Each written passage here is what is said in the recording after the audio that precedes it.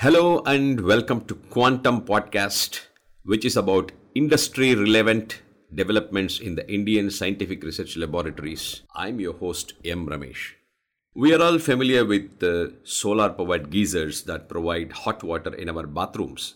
Really, all you need for not too high temperature heat. Some contrivance like solar panels or solar collectors or something like heat pumps. Today, I'm going to be talking about two technologies, one developed in IIT Bombay and the other in IIT Madras, that can provide low-grade heat for use by the industry. These have a very big potential to replace the traditional fossil fuel-based heating sources which the industry largely uses today. Come, let's go into the laboratory of Professor Subramaniam Chandramouli of the Department of Chemistry, IIT Bombay.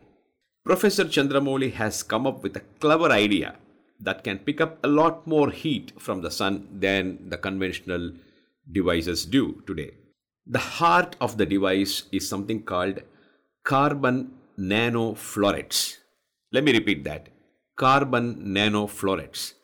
These are nano-sized grains of carbon, each of which looks like a funnel. I mean, you can't look at it, but it's shaped like a funnel. And they are all assembled together like a marigold flower. But if you look at it, it won't look like a flower. It won't appear to your eyes like a flower. To the naked eye, it is just black paint. But these funnels, each of them, these funnels pack a pretty neat trick. When sunlight falls on them, they absorb more of it because the light, once it enters the funnel, is trapped and directed to the bottom and never reflected back. Because of this, it's possible to pick up a lot more light of the sun. So, if you paint a substrate, say porcelain, with this carbon nanofloret paint and keep it under the sun, it will heat up to about 150 degrees Celsius to 160 degrees Celsius in no time. The paint has so much surface area that just a gram of the material, if stretched out, will spread over 4 tennis courts, says Professor Subramaniam Chandramouli. Now, that's the science. Now, it's up to the technologists to make use of this stuff. It is designed to devise appliances that can provide heat for industrial applications. This heat will be a lot less costly compared with fossil fuel generated heat, and of course, is very, very green. Now, for the other technology, I will take you to the Energy and Emissions Lab headed by Professor Satyanarayanan Seshadri of the Department of Applied Mechanics, IIT Madras. Professor Seshadri has developed a high temperature heat pump. To understand what it is all about, one must understand what a heat pump is. A heat pump is the reverse, the inverse of an AC machine, or let's say the rear side of a refrigerator. You know, all of us have experienced this. When you walk past the outdoor unit of a window AC, you get a blast of hot air on you. That's the AC machine dumping the ambient heat that it has picked up from inside the room in order to cool the room. A heat pump works on the same principle.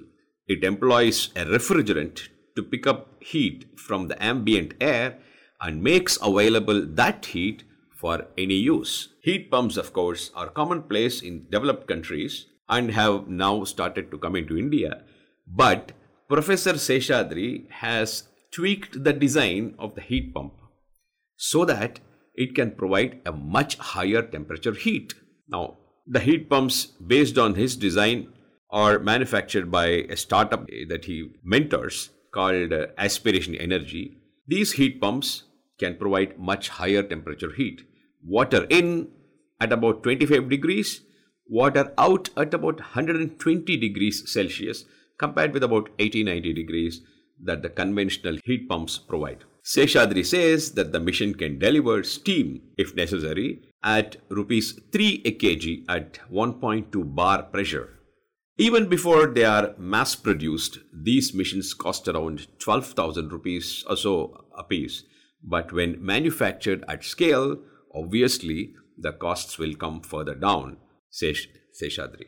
Seshadri has developed this mission with financial support from the Uchchatar Avishkar Yojana, which is a scheme of the Government of India, and from the United Nations body UNIDO. So, there are good options for the industry and indeed even households to go green when they need heating. And going green is not costlier but is actually cheaper. Thank you very much.